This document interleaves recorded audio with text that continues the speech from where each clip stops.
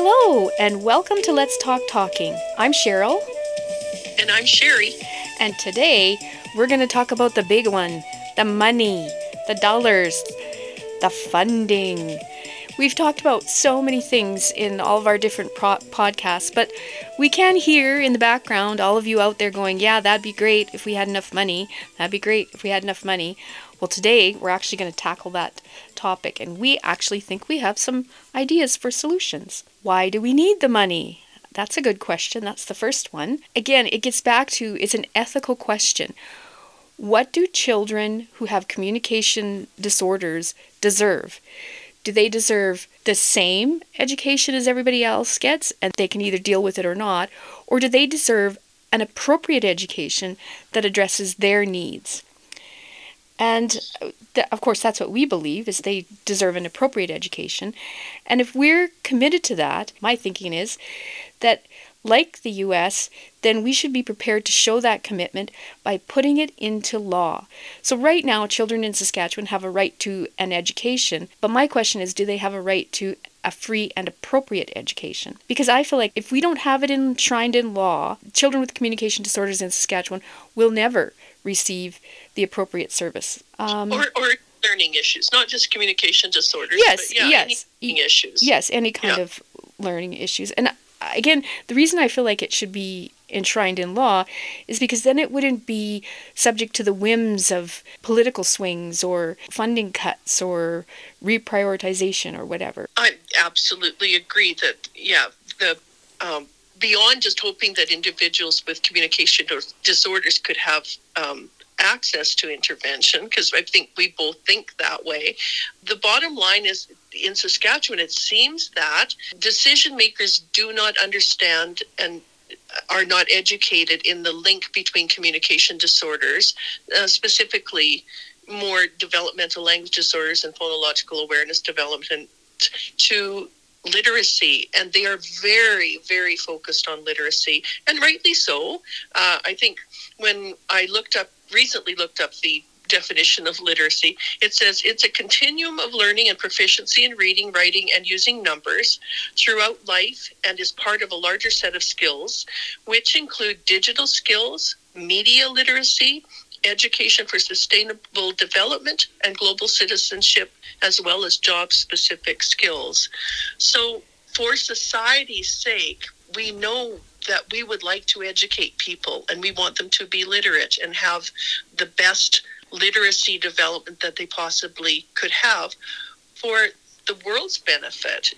And so if we back it up again, if children are struggling to develop literacy skills, and they are in Saskatchewan, then we're hoping that we could find a way to make those people who are doing the decision making understand and support the development of communication skills as underpinning foundational skills. So to me, remediation and the identification and remediation, rather, of foundational oral communication skills is the answer. It's what we need to do. And so that's why we need to spend the money. That's exactly why right. We need the money.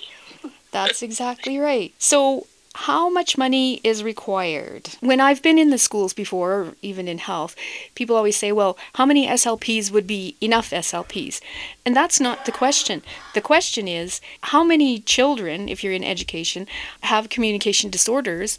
What types of disorders do they have? And what amount of intervention would be sufficient to remediate those disorders, to give them those foundational skills so that they can become literate? And then how many children are currently receiving appropriate best practice services? How many children have difficulties in literacy? And how many have appropriate programming currently? What are the provincial outcomes, for example? I don't know that we have any provincial outcomes. That would be fantastic if we did. And what we need that data. That's where we need the data, right? Yeah, the data. Know how much we need. And what is being measured? So what I feel like is what is currently being measured are literacy outcomes. They look at literacy strategy or program that they're using, and then they use it, and then they measure the outcome. What that's like to me is if you're measuring the success of making a cake, but the only thing you're measuring are the last two things. And the last two things are how much time are you baking the cake for, and what is the temperature that you're baking the cake. And then you just keep changing those two things. Maybe we bake it for 35 minutes. Maybe we bake it at 250. Maybe we bake it at 350. And you just keep changing those two things. But you don't look at that foundational ingredient that you need, which is the flour. And maybe sometimes you have a teaspoon of flour. Sometimes you have 2 cups. Sometimes you don't have flour at all. You have chalk. That flour is the foundation, and we never look at that. We're never measuring that. We're just looking at those last two items. So then we don't get a consistent cake that we can go, oh, this is great. This is a great cake. And I think we could get it if we were measuring the right things and then addressing those things, obviously. And an example of that in my own experience was we did do phonological awareness testing and language testing, and we did have that data, and we would show in the interventions we'd done that, and even graphed it and showed that the children would be here with their phono awareness skills, and now we've improved them tremendously. And the same thing with language. We would show that we did move children's language abilities and move their skills up, but they were so delayed that still did not bring children's reading up to the point where they should be for their grade. But we could never get them, the province wasn't looking at that, and we couldn't get our leadership either to focus and go, we made these tremendous improvements in these foundational skills, even though it's not reflected in reading. And that's your cake analogy, right? Right. So our experience is that this information isn't readily available, and if it is available somewhere, speech-language pathologists are not part of that level of governance. And we absolutely, positively need quality, universal screening. We need to identify the need before we determine what the resources are that we need to meet that need. And so, for example, we're aware of some periodic, sporadic screening programs that are going on around the province. And in one school recently, they were able to do a screening program with grades 1 and 2, and they looked at hearing, speech sounds, phonological awareness, language, social communication, fluency, which is stuttering, and voice.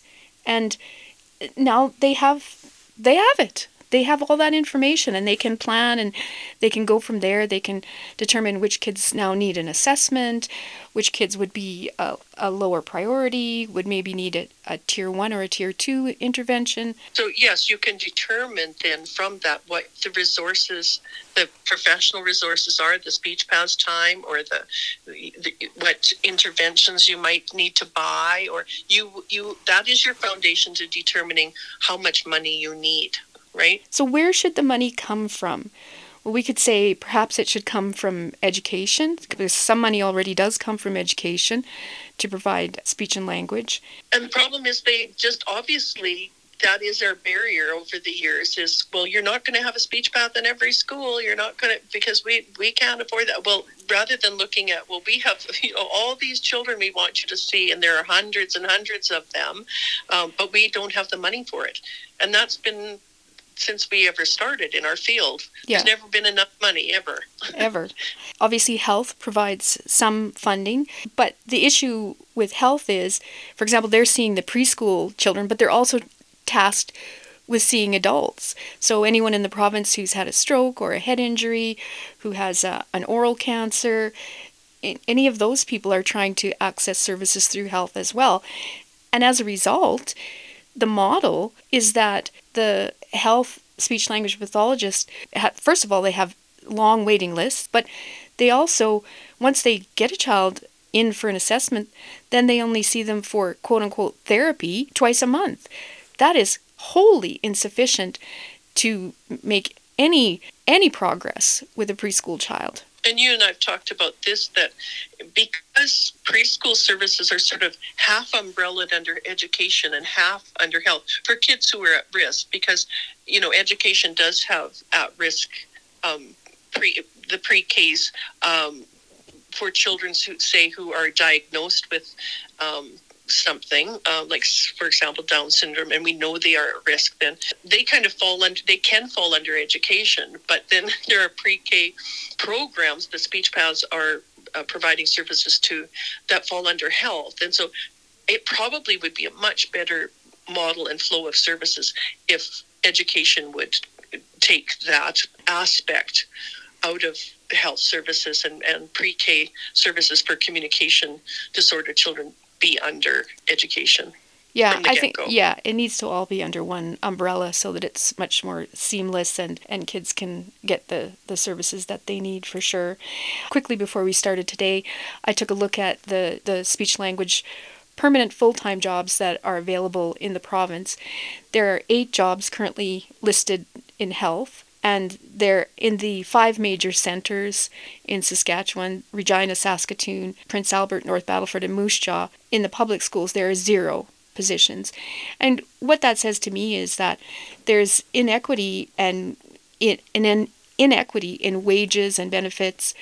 I guess basically SLPs see the education jobs as more fulfilling than the health jobs. Yes, as far as where the money should come from, health and education are the 2 governmental overseers of the services at the moment, and we need to make sure that the money that they are providing is utilized in the very best model. Well, I was just going to say, Jordan's Principle to me is one of the best avenues that we can look to for funding. I can't tell you what a difference it has made. I work in a remote northern community in Ontario, and using Jordan's Principle funding, they were able to hire 3 speech-language pathologists, 4 occupational therapists, a physiotherapist, and 8 assistants as well. And maybe just in a really quick nutshell, just for the people who are listening who don't know what that is, approximately, would it be 6 years ago or maybe, 6 or 7 maybe years even ago? longer. The government did come forth with money through the federal. It's federal money. It was federal dollars, and it was in the name of a boy named Jordan who did not receive appropriate services, and so the funding was set up in his memory. And it provides services to help Aboriginal children close the gap in the services they do not receive. And it could be any sort of service, right? It can be health or education. Yeah. Would that be? Yeah, that's right. And so how you... And so you can write an individual grant for a child who needs maybe some simple speech therapy, or you can have a bigger grant for a whole community, or, a child that needs some expensive equipment, that's available as well. And it's just made such a difference. And my frustration with Jordan's Principle has been that at least 2 school divisions that I know of have utilized the federal funding, accessed the federal funding to provide additional speech and language services for kids, but then have dropped it. And one of the reasons that they've given for dropping it is because, well, I'll give you 2 reasons. One is it's too hard to administer, and I can't understand that because writing the grant, it's a 1 or 2 page grant. It's not difficult. It only has to be done once a year. And then the other thing that they've said is that they don't want to set up the expectation that children will continue to receive this service should this federal money disappear. And of course, my thinking is, well, at least some kids would get some service during the time that it's available. It seems unconscionable to me that money would be available to provide a service and a school division chooses not to provide it. Yes, again, because then they are the barrier. Right. They're the barrier because they won't apply, right? Mm-hmm. But I think, again, in all fairness to the people that have been organizing and trying to deliver the Jordan's Principle funds, that it's been an incredible learning curve for them. It was something that had not been.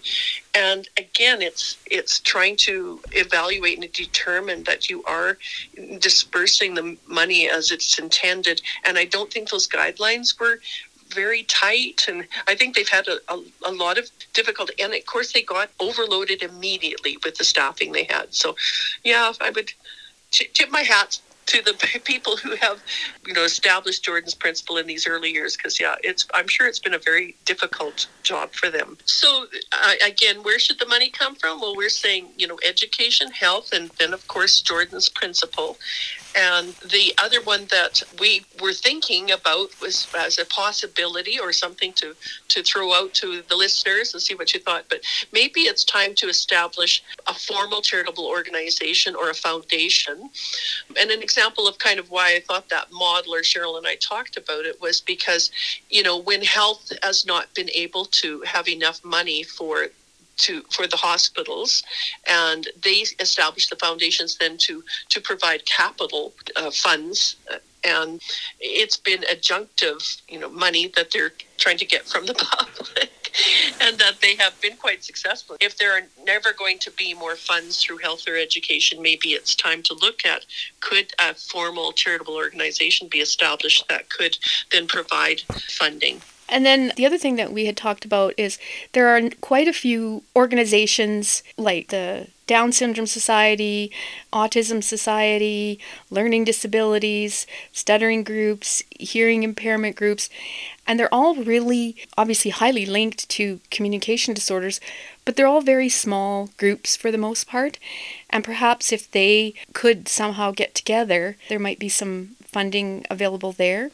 They may or may not want to do that. And then there are...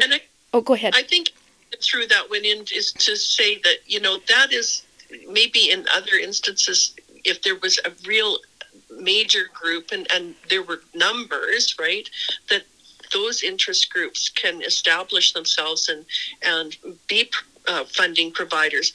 But because they're all split up into small groups, that's maybe not as achievable. But we did put it in there that, that would be like, for example, the Learning Disabilities Association or any of those, that if they did a fundraiser, maybe it could go to a fund, an ultimate fund for children who can't access communication interventions. And then we thought of private groups. So, for example, a large company like Coca-Cola, which we don't have in Saskatchewan, but we do have oil and we do have potash industries. And maybe they would be willing to fund, I don't know, positions or a program or something like that. Or we have charitable foundations that already do provide help for kids with communication disorders, like the Elks. I think the Kinsman has in certain instances as well. And there are still the barbershop people, very active. But there are other organizations, perhaps the Rotary Clubs or the Rough Riders or somebody might be willing to come forward with some funding as well. You never know unless you ask. No, exactly. And again, when you're looking to where should we get money from beyond the public dollar, the tax dollar, then where are we going to find this funding? And well, Cheryl and I have talked about this for a lot of years, but I had an opportunity to work in South Carolina, and during the time that I was there, they did not have lottery within their state. They didn't allow it. And then they did bend or break or whatever you want to call it, and they did decide to have lottery within their state. And the wonderful part about their lottery, all the proceeds go to education. Yes. So you can imagine all of the funding that's being generated, including casinos or whatever. It all went to education. So they have a lot of dollars. And then they have the budgets to have the interventions that they require.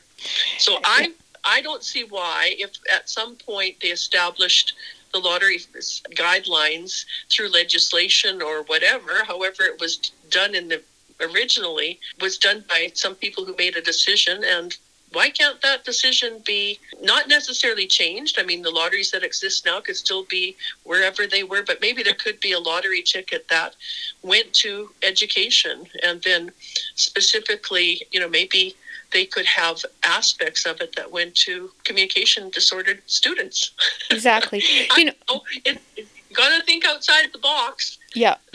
Well, to my mind, if we access Jordan's principle appropriately in this province and use those federal dollars, and we could have a lottery that would also go towards services for kids with disabilities, I think we could probably cover the costs. But that's, I mean, I'm not an accountant, so I don't know. Exactly. Until you know what you need. That's right. The dollar. There you go. Yeah.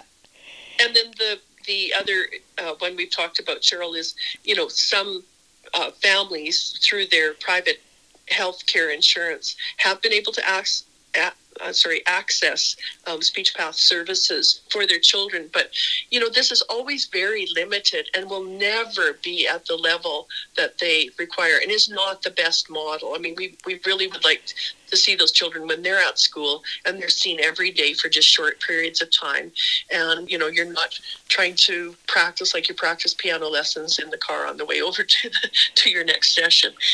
Yeah. So, yeah, those private insurers, and I don't know, maybe it's different in different places, but the ones that I've dealt with in Saskatchewan, they only really fund basically a maximum of 4 therapy sessions. Well, we know if, you have 20 different sounds you need to work on, those 4 sessions aren't going to get you anywhere.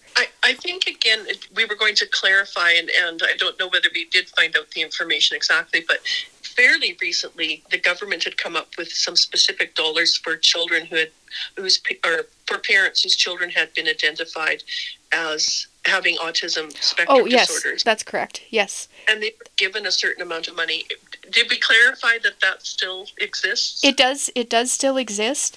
And I guess the issue that parents are having difficulty with now, that I just heard about on Wednesday from an SLP who's working in private therapy, is the volume of phone calls that she's getting, and she cannot see all of the kids that are phoning. So it's fine to get the money. It's fine that the province is giving you $10,000 a year to access services, but if that service is just simply not available, that's not helpful. So that's where, we need some government intervention or some broader intervention to create the positions so that those kids could be seen. So that if they're little pre-K students and they need the services, they can go to a place together and be seen by a group of speech paths who have established best practice programming for them. Right. Yeah. All right. So how should this money be spent then, if we had it? So exactly. And I think you and I, although maybe this isn't the order that other people would put their list in, this would be our wish list for spending. And we started off with data collection and outcome measurement. So it is that universal screening. And again, the example we gave where a speech path went into school, screened kindergarten and grade 1, and even if it ended up that all the schools only did that, you would have such valuable information. And if you did the same standardized screening across the board, you would have those stats you need. And then from there, you would be able to go on and do pilot projects or let everybody kind of do what they've been doing and see what is the outcome of all these programs people are doing if you could get that collaboration going. So that's how we would spend the dollars to begin with. And the other thing we had said is we do believe needs to be an early intervention. So Absolutely, we would yes. definitely dip down into preschool, and we would really like to see a change in the preschool model. We don't think the services for preschool children is best practice, and we do think that you're missing the golden years. That's our view. That's our view, yes, exactly. So we need that quality universal screening, and by universal, needs to be across the province so that we kind of know where the needs are, because the needs, in Yorkton or Rosetown might be different than the needs in La Ronge or North Battleford.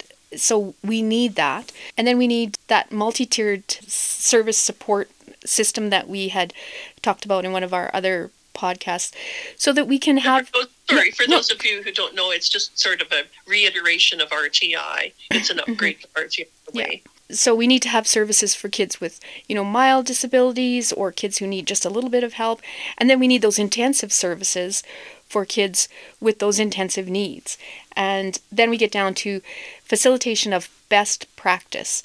And we need best practice across the province so that we have that quality intervention with the right amount of intensity and frequency. We need to get off of the consultative model. Yes, allowed to do their jobs and do intervention. Yes, absolutely. And as far as some of the money being spent, I think both Cheryl and I would say somehow if there was a possibility, maybe it wouldn't be their full-time jobs, but to have a team, an SLP leadership team within the province to start to create and advocate and set up a model communication disorder services for children in education. We think the money would be well spent if you could get some people who had the skills and the abilities to look at the big picture. And the other thing is the money also could be spent on educating the existing leadership teams,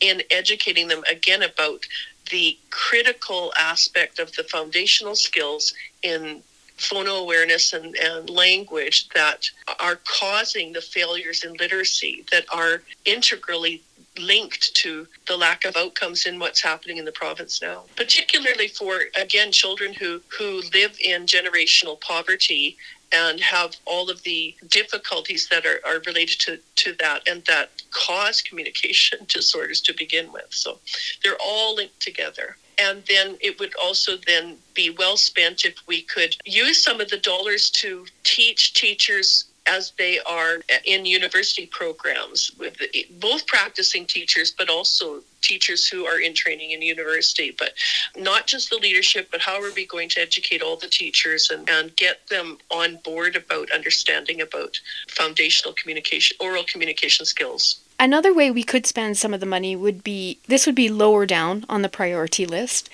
but would be in a prevention role. So I have very strong feelings about parenting, being in a consultative role in Saskatchewan as a speech language pathologist.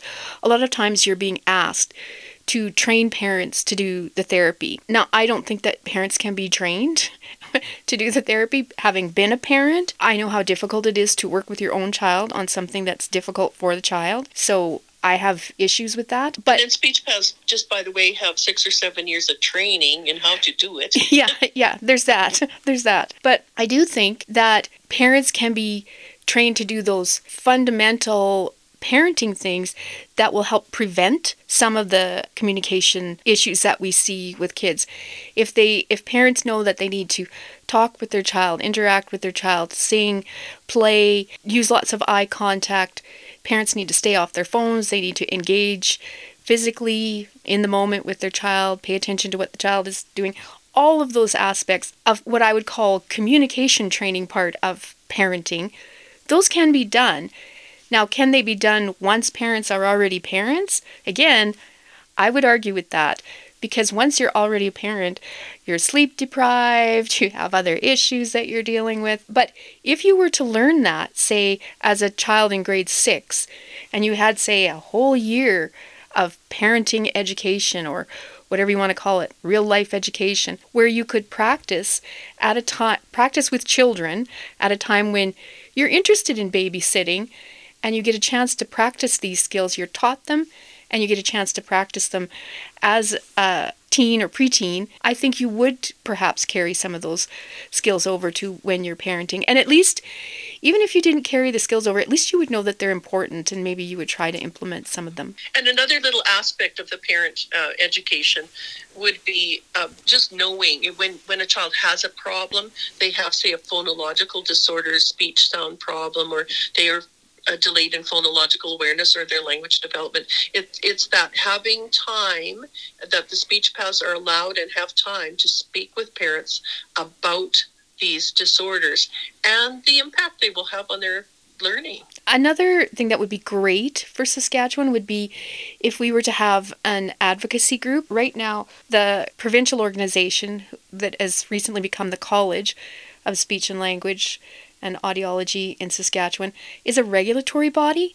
It's not an advocacy group. And if we had a formal advocacy group, I think maybe we would have a place where parents and other people could come and say, what about this? What's happening with this? What should be happening? And get that collective speech path voice pulled together so they would meet and talk and not just be grabbing little bits of information from their colleagues or on the net or, Yeah, just a place where we could share that best practice info. Yes, for sure. And then we talk about building capacity, and one of the best ways I think that we can build capacity is in the schools with speech and language assistant training, because speech and language assistants would be someone who has the time and hopefully the inclination and eventually the skills, if we train them properly, to work with these children on a daily basis and fill in those gaps. Because it doesn't always have to be a speech language pathologist if we have a quality program that's set up where a highly trained speech and language assistant is working. And they don't have to be just working in the schools. They could be working in daycares and preschools and those kinds of things.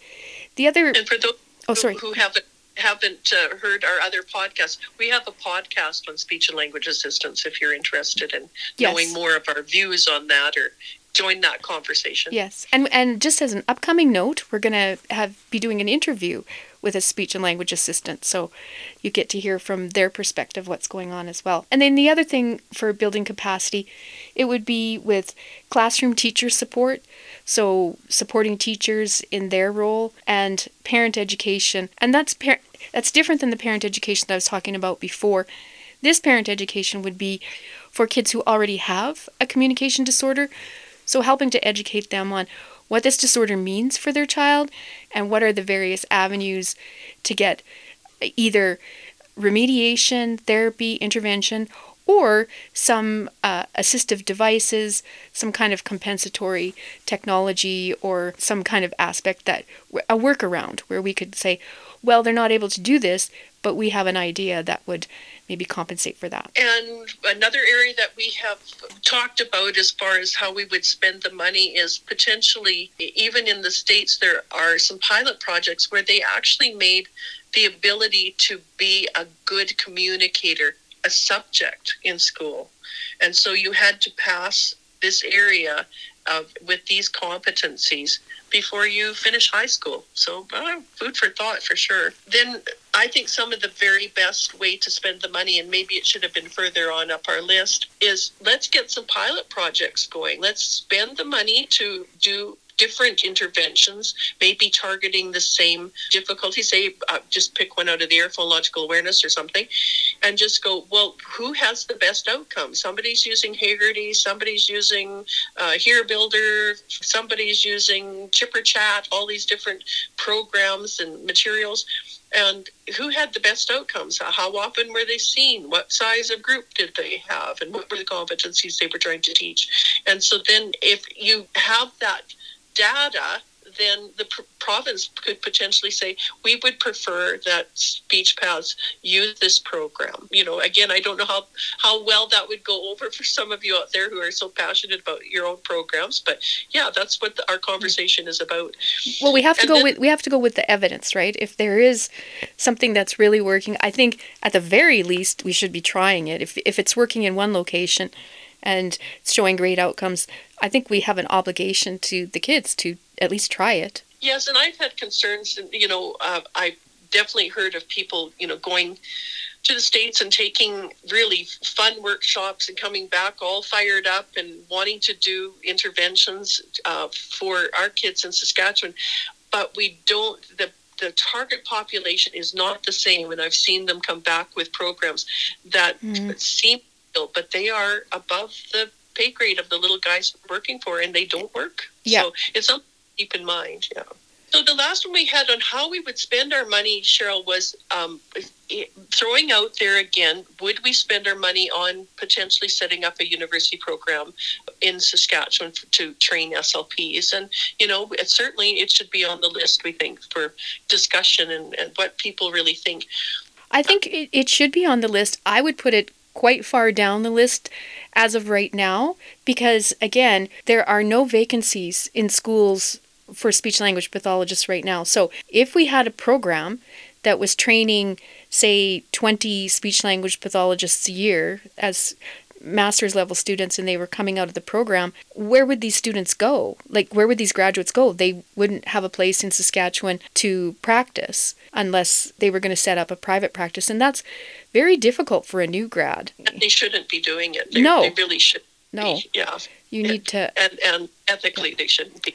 No. The other part of that is the existing jobs in health, and again, the myth of the speech path shortage podcast, you want to hear that one maybe, but it's basically the jobs are not feasible and no one wants the jobs. So people who are offering those jobs need to look at the caseload and the wages and the benefits and take a look, because you're not competitive and people don't want them. So, that's a little harsh, but you know what I'm saying. Yeah, no, it is, but it's true though. It's true. I mean, obviously, it's true. So the question to our listeners is, how do we collectively gather the data to demonstrate the needs and the subsequent resources that are required for children with communication disorders in Saskatchewan? Do you think that universal screening is possible? That's my opinion. I do, but maybe people out there have other ideas. Why or why not do you think that? How do we do this for our preschool population? Do you think, as I do, that JP funding could be used to develop provincial standards for our First Nations children, and then extend those to other non-Aboriginal children also affected by generational poverty? And maybe out there, I'd love to hear if somebody else can think of some other funding sources that we haven't touched on today. And how would you prioritize? We have our prioritized list. How would you prioritize? We really would like you to join the conversation. For Let's Talk Talking, I'm Cheryl. And I'm Sherry. Let's talk.